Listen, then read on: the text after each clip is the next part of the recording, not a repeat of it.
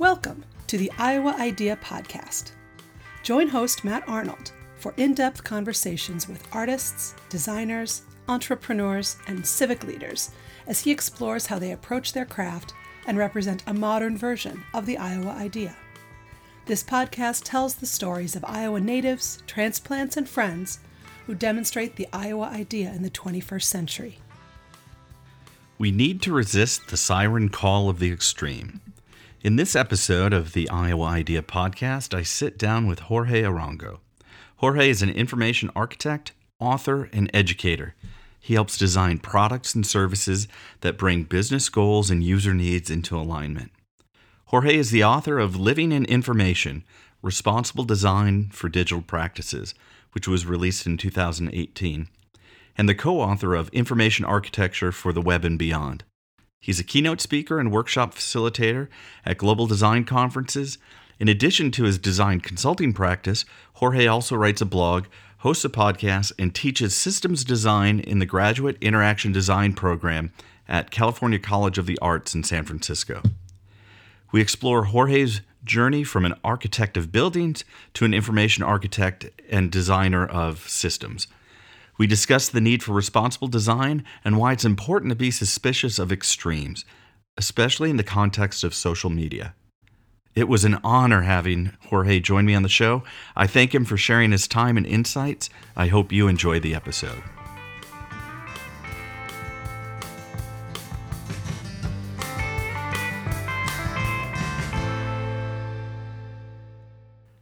Jorge, it is an absolute pleasure to have you here on the Iowa Idea Podcast. Thanks so much for joining me. If you don't mind, for our guests, can you tell us a little bit about yourself? Sure, and thank you for having me, Matt. I am an information architect, and that means that, in practical terms, it means that I design software. I design the sort of things that you experience on screens mostly. That's kind of like the pragmatic, what can most people relate to aspect of the work. I have a more philosophical take on it. I like to say that I design places made of language, which we can get into if you would like.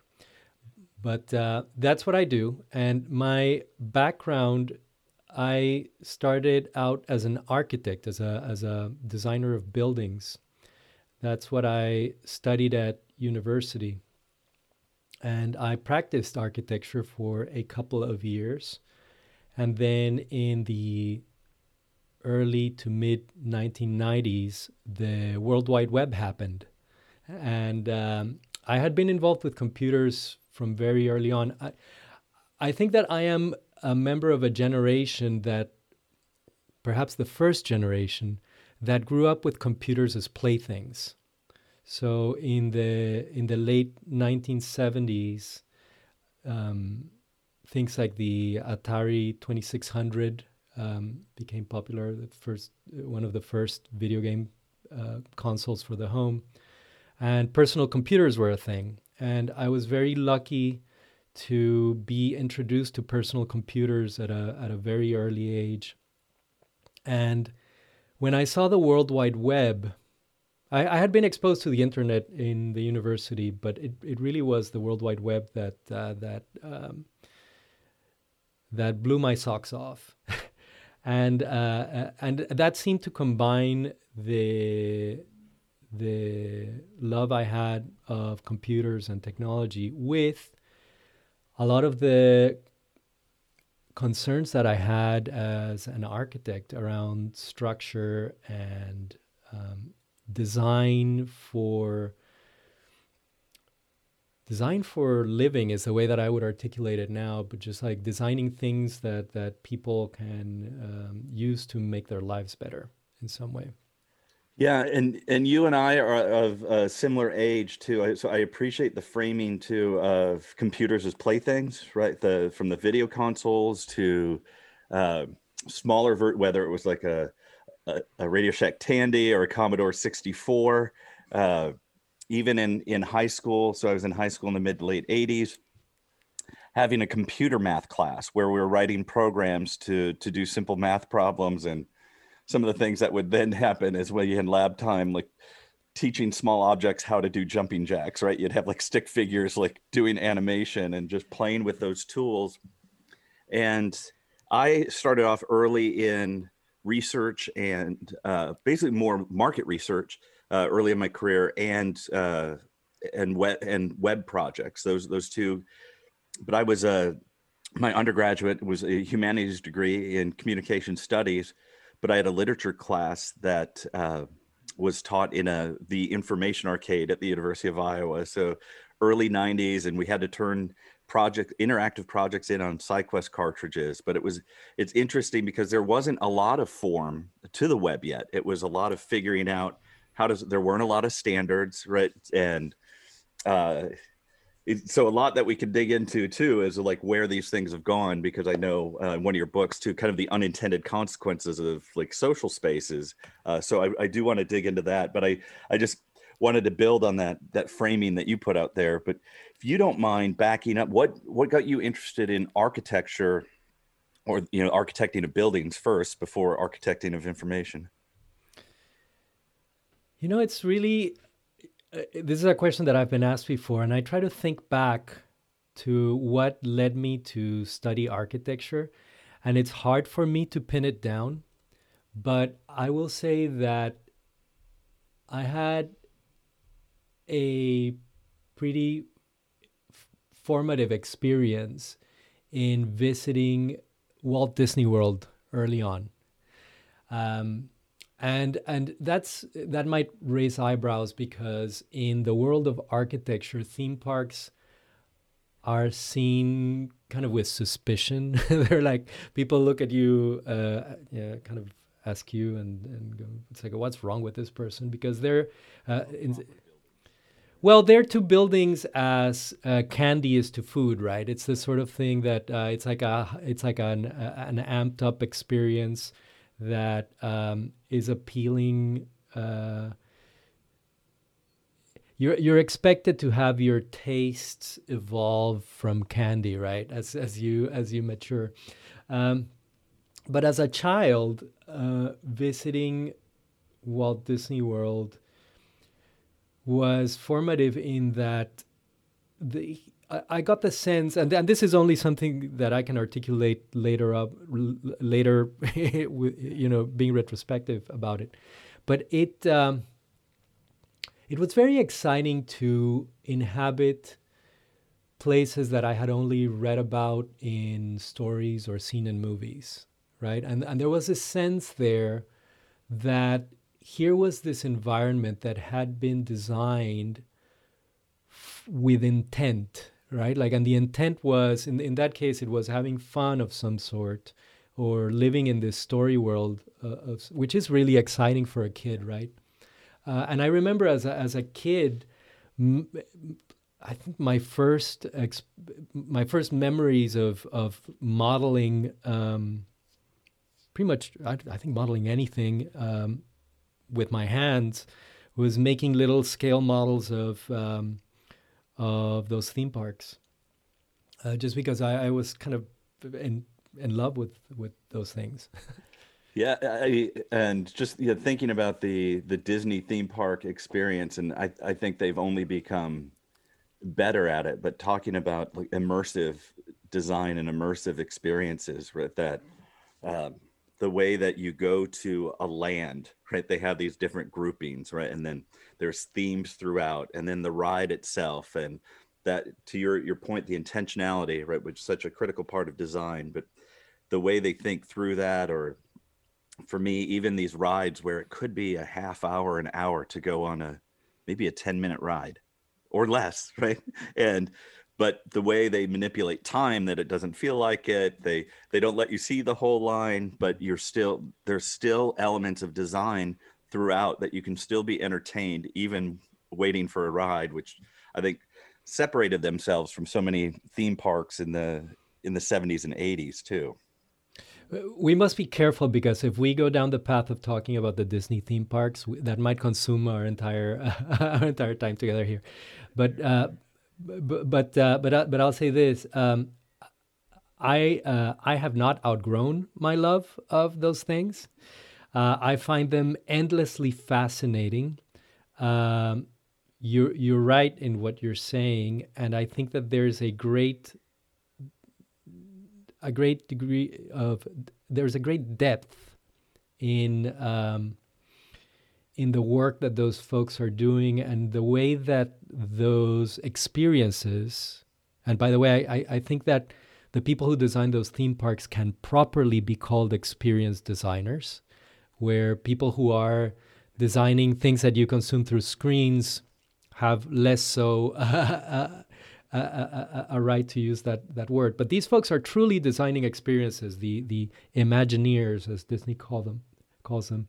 And they have to contend not just with the fact that they are creating physical environments that must support human bodies, with our senses, and they have to tell certain stories and immerse you in certain worlds, but they also have to cater to the way that people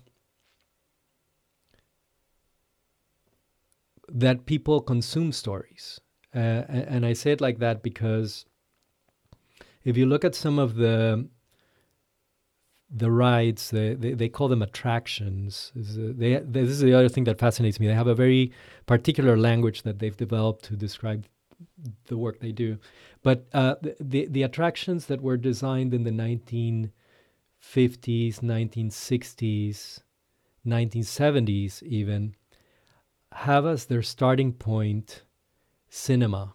So they assume that the audience is familiar with cinema as a storytelling medium, and take something like the Haunted Mansion, right, which is, I think, a milestone for that sort of experience. The vehicles that convey you through that experience are designed to rotate and tilt. They don't just move in a linear direction. They also rotate, tilt, and they're designed in such a way that they occlude your peripheral vision. And it's almost like you are turned into a film camera, and and your attention is projected through this environment. And I was hearing in a podcast the other day someone speculating about how the newer attractions have to take into consideration that video games are now a thing, and people are experiencing stories through that medium, which is very different from cinema. It's not a linear medium. Gaming is not as linear a medium as cinema is. So, like, controlling their point of view in the way that something like the Haunted Mansion does might not. Well, this is now me speculating, but might not be as effective as for people who grew up with games. Anyways, like I said, we could go down this rabbit hole. Before, just to check in, have you been able to see the Imagineer kind of documentary series through Disney Plus? I have seen the first 2 episodes, and I have not gorged on the whole thing, because I'm trying to see it with my kids, and they are much more enticed by non-documentary things like The Mandalorian, right? Yep. So I have to kind of cajole them into that. But I do appreciate those early stories of the intentionality, what the Imagineers were trying to do, and the way that they were pushing the boundaries of technology and experience. But we'll jump off the Disney attraction. Want to talk to you a little bit too. So you switched from architecting of buildings to IA. And trying to back up, because when I think about also early days of digital design, UX really wasn't a term, right? And help me, did we have the term IA, back in the late 90s, early 2000s? Yeah, my first exposure. So I'll say this, and I think my trajectory. I've heard other folks of our vintage say similar things, right? So my trajectory was one where I started doing this because, like I said, I was dazzled by the web and I wanted to be a part of it. And I came to it only with the frameworks that I had from architecture. There was no, as far as I knew, there was no, there were no formal ways of approaching the design of these things. I mean, early on, I was just studying HTML. Like I remember buying books. It's like make a website or whatever, and it was all like coding, right? And there was nothing there about what it's like. Here's how you draw pixels on the screen, but there was nothing telling you it's like what those pixels should be. And there was a lot of experimentation and hacking about with a new unformed medium. And it wasn't until I think it was 1994. I was in a bookstore. It might have been 1995. I don't remember, but it was like the middle of the 90s. I was in a bookstore and I saw Richard Saul-Wurman's book Information Architects. And what drew me to that was the words information architects, because hey, I was an architect and I was feeling a little bit like a person who I won't say that I was unmoored, but I did not have a community of practice. I had left architecture, and I could not properly call myself an architect if I was designing websites. And here, I saw that book cover, which has the words Information Architects very boldly printed on the cover, with a very bold definition of what the words meant. And I saw those two words, and it felt to me like they were a Venn diagram that perfectly described my career. It's like there's information and there's architecture, and I'm kind of like the overlap of those things. And I fell hard for that idea of information architecture, and and frankly, I'm still kind of in love with that idea of information architecture, and it's been a while, but it set the course for my career. And then there was the other prominent book with that set of words on the cover, the O'Reilly Polar Bear book by Lou Rosenfeld and Peter Morville, which came a few years later. But that one was even more specific to what I was doing because it was about the web, and it had the web on the cover as well, right? It said for information architecture for the World Wide Web. So yeah, those two things, those two books have been central in my life and my career. And thinking about just where we were in those early days, I've talked to people about this because I don't remember having, other than just your own personal ethics, I don't remember having ethics conversations about what we were building. Right? And it was, and I don't want to romanticize it too much, but it just felt like we were trying to make cool things that made life easier for people. And they're almost usually self-contained applications, right? Because we weren't nearly as connected as we were. But if you came to the site and you were trying to get information or do something, let's make it easier for you. And then we start connecting more and more it becomes easier for networks to develop. And so I'm just curious on, from your perspective, because I know also, ethics and kind of unintentional or ironic uses of technology are important to you. Where did we miss the boat? Or, I mean, am I reading it correctly that we were just kind of enthralled with making things work, that we weren't thinking about how they might be used? Yeah, I don't think that I would characterize it as missing the boat. I think that it is the natural evolution of a discipline, especially one that is emerging around a set of technologies that is new and evolving very quickly. In those early days, we were just trying to make the thing work. It's like you're trying to figure out how to lay out elements on a web page, and we had all sorts of awful hacks. I don't know if you remember spacer.gif. Is it GIF or GIF? I always forget.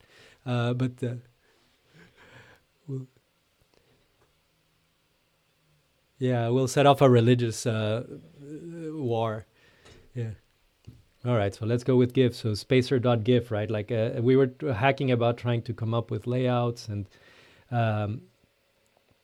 having things like dynamically rendered pages, which opened up tremendous possibilities. And whenever a technology is new and developing, it's very hard for the people who are in the midst of it to create guidelines, best practices, that sort of thing. I mean, things are changing too fast. Also, the impact on the world was relatively small compared to what we have now. So the effects of the mistakes were less pronounced. I think that if you designed and put out into the world a system in the late 90s that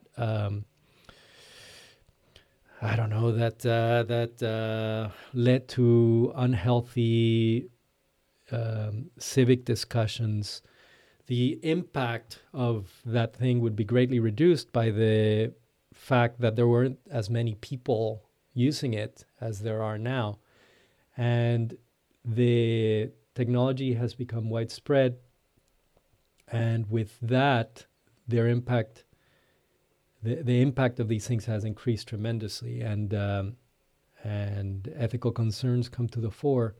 I think that the one thing that we did miss, and not all of us, I mean, we have colleagues who have been talking about this for a long time, but many of us, and I'll count myself in that group, missed until fairly late on the fact that these things were in some ways taking over from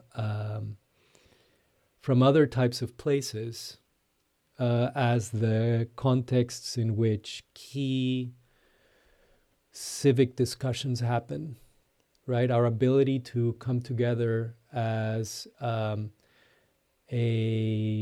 body politic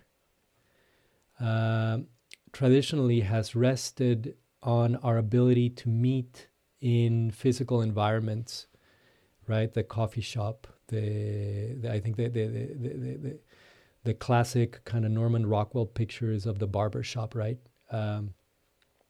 And places like Facebook, I think now exert they play that role to a greater degree than they used to, and perhaps than the traditional physical environments, especially now over the last most of this year with the coronavirus. It's happening kind of on overdrive, right? Like we're moving everything we can move online, and that combination of scale and just the pervasiveness of these digital experiences. And a colleague of ours, colleagues of ours, Andrea Resmini and his co-author, whose his name escapes me right now, but they wrote a book called Pervasive Information Architecture, right? Talking about these things. So there are people who have been writing about this stuff. Luca Rosati, that's his co-author's name. There are people who have been telling us about this stuff for a while, right? And it's just now it's impacting more and more of us, and it's clear what is happening.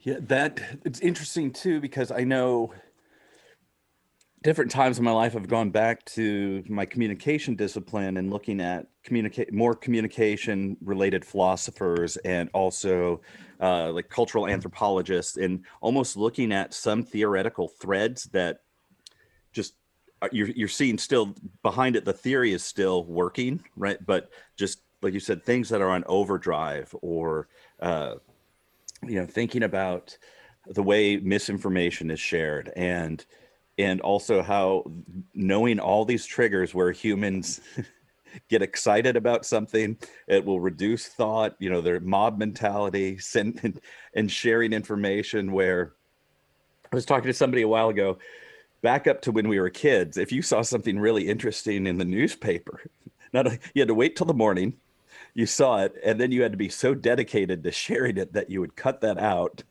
either photocopy it or send that article to a friend, right?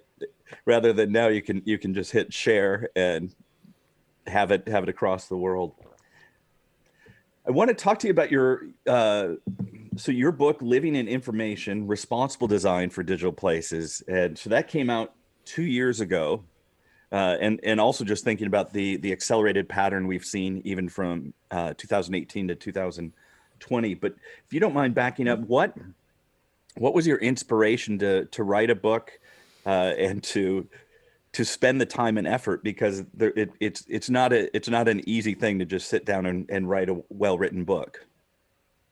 Well, thank you for that, and thank you for suggesting that it's well written. It's always author. One of the challenging things about writing a book, especially, is that the feedback. There's little feedback, and it comes very late in the process.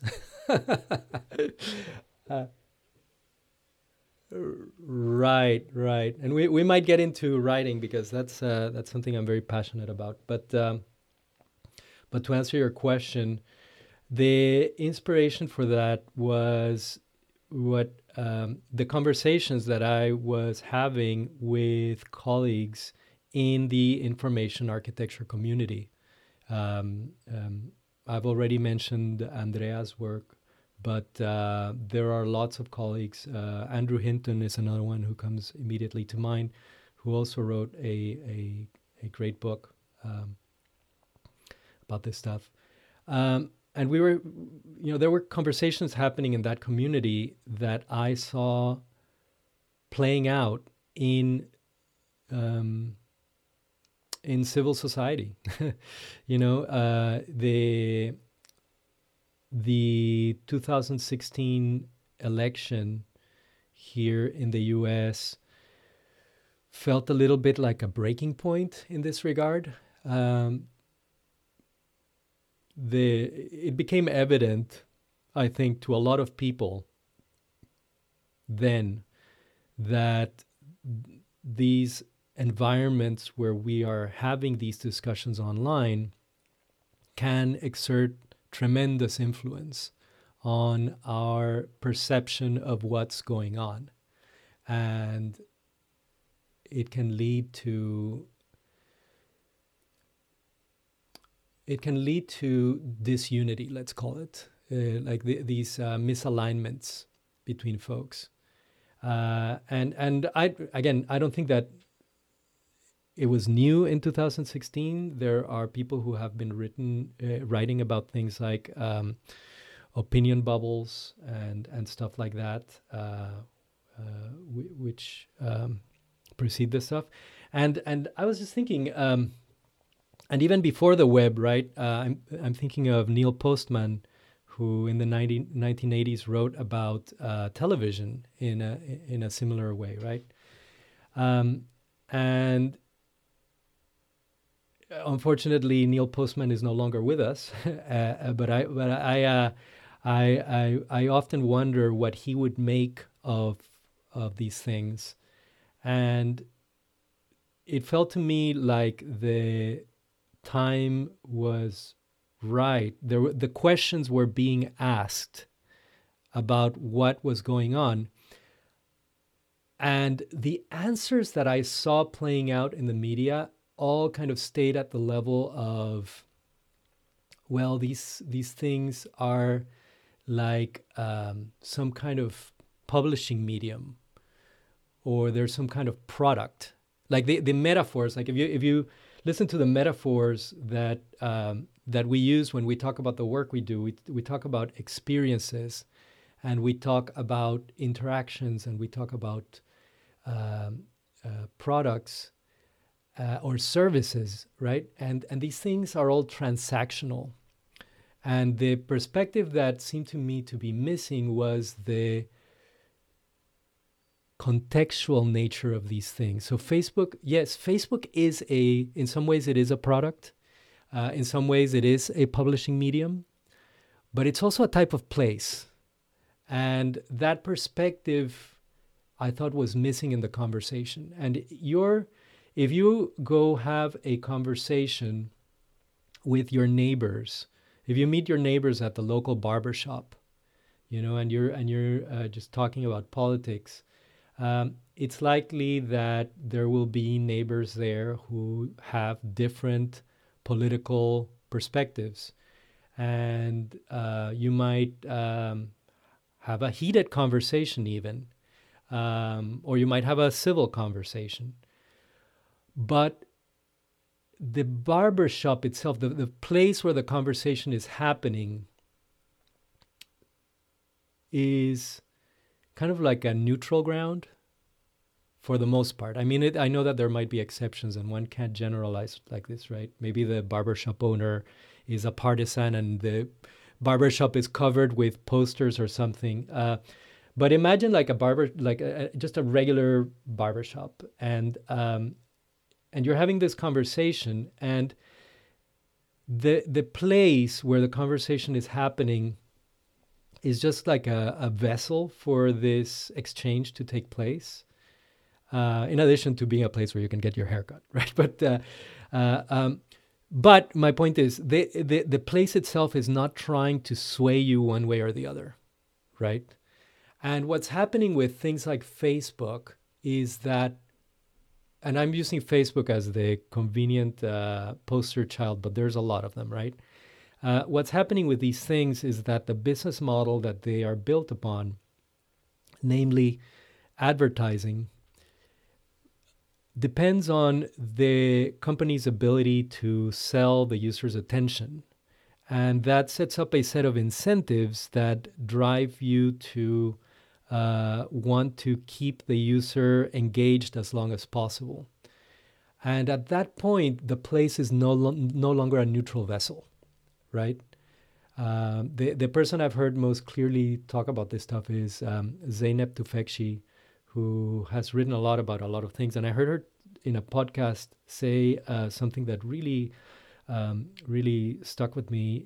And I'm going to paraphrase. She said that it's the equivalent of trying to have a meeting in a conference room that's designed to keep the meeting going forever. That's not a very effective meeting, right? And that's what's happening here. And I think that we have to take this more contextual approach to the design of these things.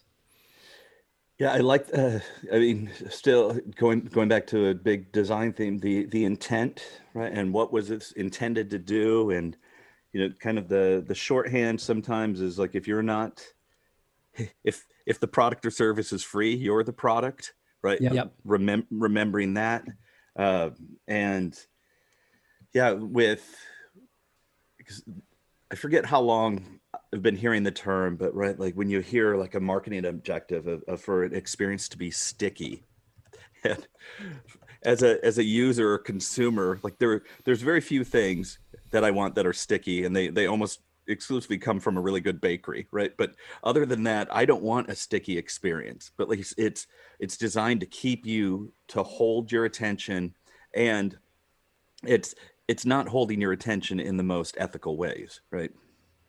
Well, it might be that some experiences you do want to be sticky. So I don't want to come across as being a zealot and saying that all of these things are bad or that all advertising is bad. I don't believe that. I think that some of them, we have to take a more nuanced approach. I think that some experiences are more conducive to our willingness to surrender to the environment. We were talking about the Disney theme parks earlier, right? Those are places where we go to willingly suspend our disbelief and willingly participate in in embodying various cultural mythologies, right? That's why we're there, and they are engrossing, and they are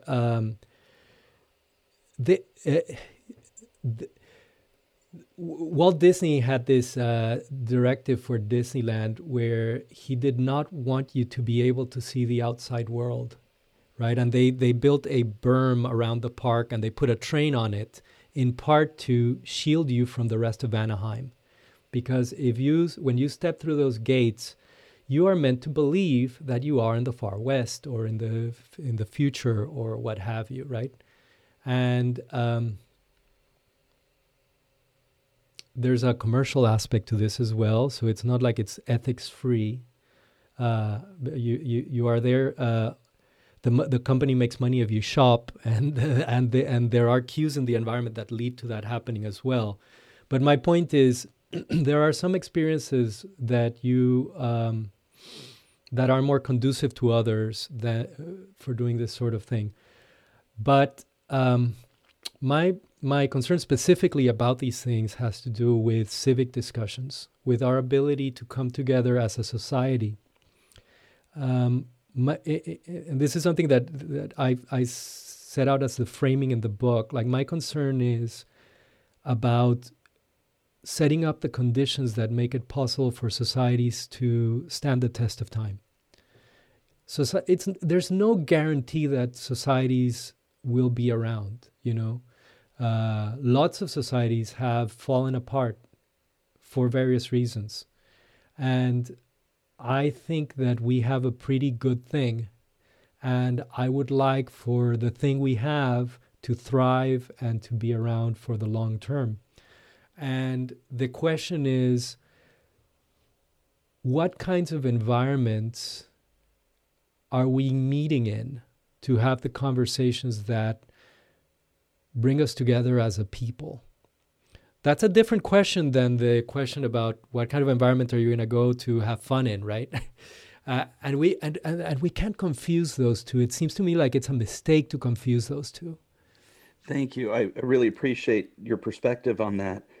I want to back up a little bit to I think it's when we first met was a conference a couple years ago, and I was sitting in on a talk that you gave, and it was during the question and answer period, and I think a young designer, or maybe even a student, was asking about a career in design and what might you do to be a better designer. And paraphrasing your response, I said, learn another language was your response. And you dug into that a little bit and then part of it is also me piecing together. So it might not even be what you said at this point, but I think so I want to get to being bilingual, but when you learn another language, you're learning another system. There's other cultural elements that come across. You're seeing a whole different set of patterns. Some are familiar, right? But then it's also learnable systems. So but then you have more tools in your toolkit, more perspective.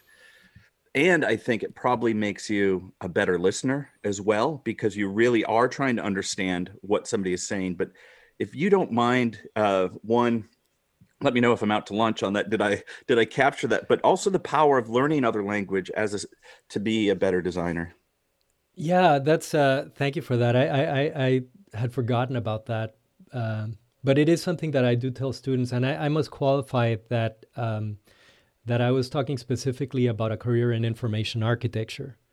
I think that design more broadly, I would answer differently, but for information architecture, which again I said earlier. I shouldn't say I said earlier because you might want to edit things, but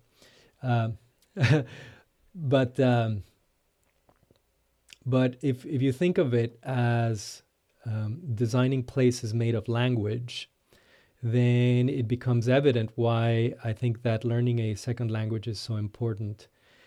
There are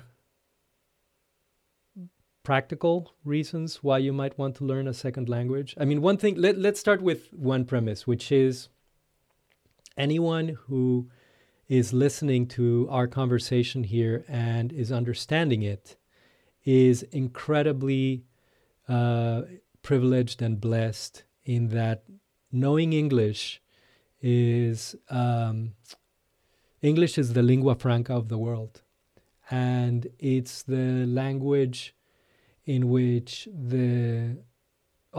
pretty much all of the developments that we've been talking about, from the Disney theme parks to the World Wide Web, emerged in the crucible of English. And if you are to know the technologies, to master any of these fields, it's very helpful to be able to speak English. So I just want to start from that starting point, that I'm assuming that people listening to us at least speak English, right? So the question is, why would you want to learn a second one that is not English? And it's harder for an English speaker to answer that question than it is for a non-English speaker. The reasons to learn English are self-evident. The reasons to learn another language are harder to posit. There might be practical reasons, like, for example, someone might be interested in another culture or have traveled abroad and wanted to know the place. Learning a second language is a big commitment. It takes a lot of time and effort. So you would want to have pretty good reasons to do it. For someone who is designing an information architecture, the main reason why I think learning a second language would help is not the practical one of being able to translate things or being able to speak with colleagues in the other language. It's because language, especially if we only speak one of them, is something that we grow up in and we take for granted. It's such an integral part of who we are that we don't see it for what it is. It's a technology in some ways, and it's a medium. And our colleague Andrew Hinton uses the image of fish not being able to see water, right? And well, they don't even know that they can't have discussions about water because, like, why would we? Like, what is water? It's like you don't even know it, right? Because you're immersed in it, right? And Andrew, as I recall, he makes the point that language is to people as water is to fish. And the thing that happens when you learn a second language is that all of a sudden the structural, vocabulary, grammatical underpinnings of this thing become evident for study. And by learning another one, all of a sudden these structures are cast in contrast. And it becomes clearer to you that these things are not some kind of fact of nature. They are cultural artifacts that have emerged, and they're contingent. So these systems are not perfectly self-consistent. They have all sorts of quirks, and sometimes there are no one-to-one mappings between things, right? And all of a sudden it becomes clear to you that it is an artifact that is malleable and contingent, and you can play with it in a different way. So I feel a little bit like it's a matrix thing where all of a sudden you can see the matrix for what it is, you know? And I think that learning a second language is a very powerful way of doing that. Yeah, thank you. Because I know a lot of part of what I heard that too is my wife is a professor in the College of Education at the University of Iowa, and she focuses on foreign language education and second language acquisition. And so some of the things that emerge from her realm is you also see the positive benefits for the individual on what on their development. I mean, there's strong positive things that happen beyond what you said, like maybe a pragmatic need to speak a dominant language just to be there. On a nerd side, for me, one of the things I love about other languages is idiomatic expressions and metaphors. So when you hear a common idiomatic expression from another language, like, that captures that challenge. Like in English, we didn't quite have a term for that, but I love, or even just sometimes it just makes me chuckle hearing, that's how, like, like things like ass over tea kettle. And when you hear like, or other things that are for folks that just are trying to show confusion or a discombobulated person, I don't know why, but those are I just love hearing the translate. How does that translate to English? But it's a weird part of language that I nerd out on. Yeah. What's this German word? It's escaped me. The one that they have this word for the pleasure that you feel at someone else's misfortune. The Schadenfreude. Schadenfreude, right? Like I mean that tells you so much, right? The fact that there's a word for that. But coming back to design, I think that we underappreciate the degree to which language is a design medium. And I'm reminded of this phrase from Peter Drucker. He said that culture eats strategy for breakfast, or something like that, right? That's it. I teach an innovation class at Iowa, and that's one of the big quotes we use in there.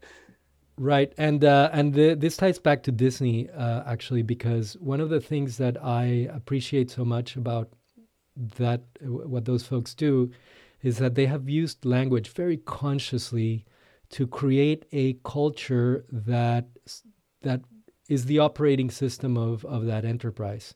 And I'll give you just a kind of trivial example. So I already spoke of attractions, right? Like there's a guideline there where they don't use the word rides, they use the word attractions. That's very conscious. And another one is the Disney parks don't have employees, they have cast members, right? And the areas where guests are inhabiting in the theme parks are said to be on stage, whereas the areas that they're not supposed to be in are said to be backstage. And if you pay attention as you walk around those places, you'll see signs that say backstage access only. And these terms did not emerge arbitrarily. They were selected very carefully to layer on top of the experience. And it's not just the guest experience, but also the experience of the people working there, to layer the metaphor of show business on top of the thing, right? And I think that plays a big role in the service, the level of service that you experience when you visit these things, because it's very different for someone to go to work thinking that they're there to, sweep the sidewalks, than it is for them to think that they're there to entertain you, right? And it might be that you're sweeping the sidewalks anyways, but you are doing it in a frame of mind where you're doing it as part of an effort to create an experience. That's culture, right? And it's intentionally designed culture. Yeah, some of what you were saying was reminding me of, and I'll probably butcher the exact frame that Kenneth Burke used, but one of his claims around language and communication was that we view the world through terministic screens or linguistic screens. And so also, if we don't have a word for it, it doesn't exist. It's just not accessible to us. And then what we do also sets a frame, right? It's like these systems kind of build on each other. But I've always appreciated that. And I've even talked to students about that as go through your progression as a little kid with crayons. Right? When you're really little, there's maybe 4 or 8 colors that exist, right? But then you're even introduced to like a 16 or a 32 set. And now you're seeing colors you didn't see before. You can describe one that there's, not only is there green and blue, there's a blue-green, there's a green-blue, there's turquoise, right? And so that's what I just going back to your intentionality and framing is how might we use better, healthier frames too for these conversations need to take place, so that it's not just maybe sloppy or ham-fisted things. We'll just keep, using Facebook as a general example, but it just continues to extend, and mostly to just hold on to people and get ad revenue, right? It wasn't like set out, what we'd like to create is we want to harness the power of the internet to have thoughtful conversations that, connect the world. And I think they even try to say that they try to connect the world, but the intent wasn't really to lift everybody, right? So sorry, I'm meandering there, but just the idea of the framing being so important, and those terministic or linguistic screens from the very beginning kind of set some of those cultural extensions. Absolutely, and I think that those screens, when we're talking about an enterprise like the Walt Disney Company or Facebook or what have you, those frames emerge from choices around the business model, right? So the challenge is that the challenge with something like Facebook is that the business model is misaligned with the intent of the environment. So in the case of the Disney theme parks, like we were saying, I'm there to suspend disbelief. I'm there to have a good time. I'm there to live out, like I said, like immerse myself in mythology or live out some kind of fantasy experience. And the business model that drives that environment, which is paid access to the environment and also consumption of material goods, whether it be food or plush toys or what have you. The goal of having this fantasy experience is not misaligned with the goal of consumption, right? In fact, the consuming things might amplify the pleasure you feel and the gratification that you get out of, if you buy a lightsaber, all of a sudden you're part of the Star Wars story or whatever, right? So that's a case in which the goals of the guest or the user of that environment are more closely aligned with the business model drivers that operate the place. The challenge with something like Facebook is that the business model, I think, this is my personal opinion, I think the business model is not as clearly aligned with what people are there to do. Keeping up with my friends is completely, I think it's completely at odds with me being exposed to, I don't know, car insurance or whatever it is that is paying to get my attention, and that's with the trivial example of seeing your friends' updates. When you get into the territory of having conversations about our governance options, then it can actually get nefarious, because if the place is making money from somehow manipulating your attention, which is, let's be frank, what advertising does by design, then there are going to be parties who have an interest in manipulating your attention towards their ends. And that is going to change the nature of the place in a way that I think is not conducive to good, transparent conversations. Thank you. One of the things I like to do with guests before we conclude the conversation is always talk about advice, generally, either good advice that you've received from a mentor and continue to use or even unpack as you get older, or advice that you wish you would have had. Steal from Austin Kleon, steal like an artist. We're giving advice. We're still just talking to our younger self, but I didn't know if you've had good advice from a mentor, or have advice that you have something you wish you would have known early in your career that you might want to share with the audience. Oh my gosh, there's so much, and I keep journals and notebooks where I keep track of all this stuff because it's so important to having a life that is to living a life that is driven by values and doing good work. One that immediately comes to mind, and it's something that my dad told me, and he's told me many times during my life from when I was very young, was to be, I'm going to frame it like this, to be suspicious of extremes. It's like, you can put it more practically, like avoid the extremes. Like the extremes, the extremes almost are easy to gravitate towards. And they're rarely the right answer. And I think my dad spotted early on a tendency in me to look at the world in terms of blacks and whites, and I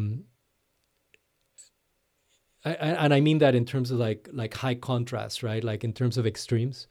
And he kept tugging me back and saying, no, things are more complicated than you think, and avoid the extremes, basically. And that advice, I feel, has continually served me well. And it's so hard, Matt, because especially now, we live in a time when there are tremendous social rewards to playing to your tribe, to trying to one-up each other in our willingness to downplay the other's positions. And I think that that's a recipe for disaster, basically. Like I said, that I aim for societies that stand the test of time. That calls for coming together, not growing apart.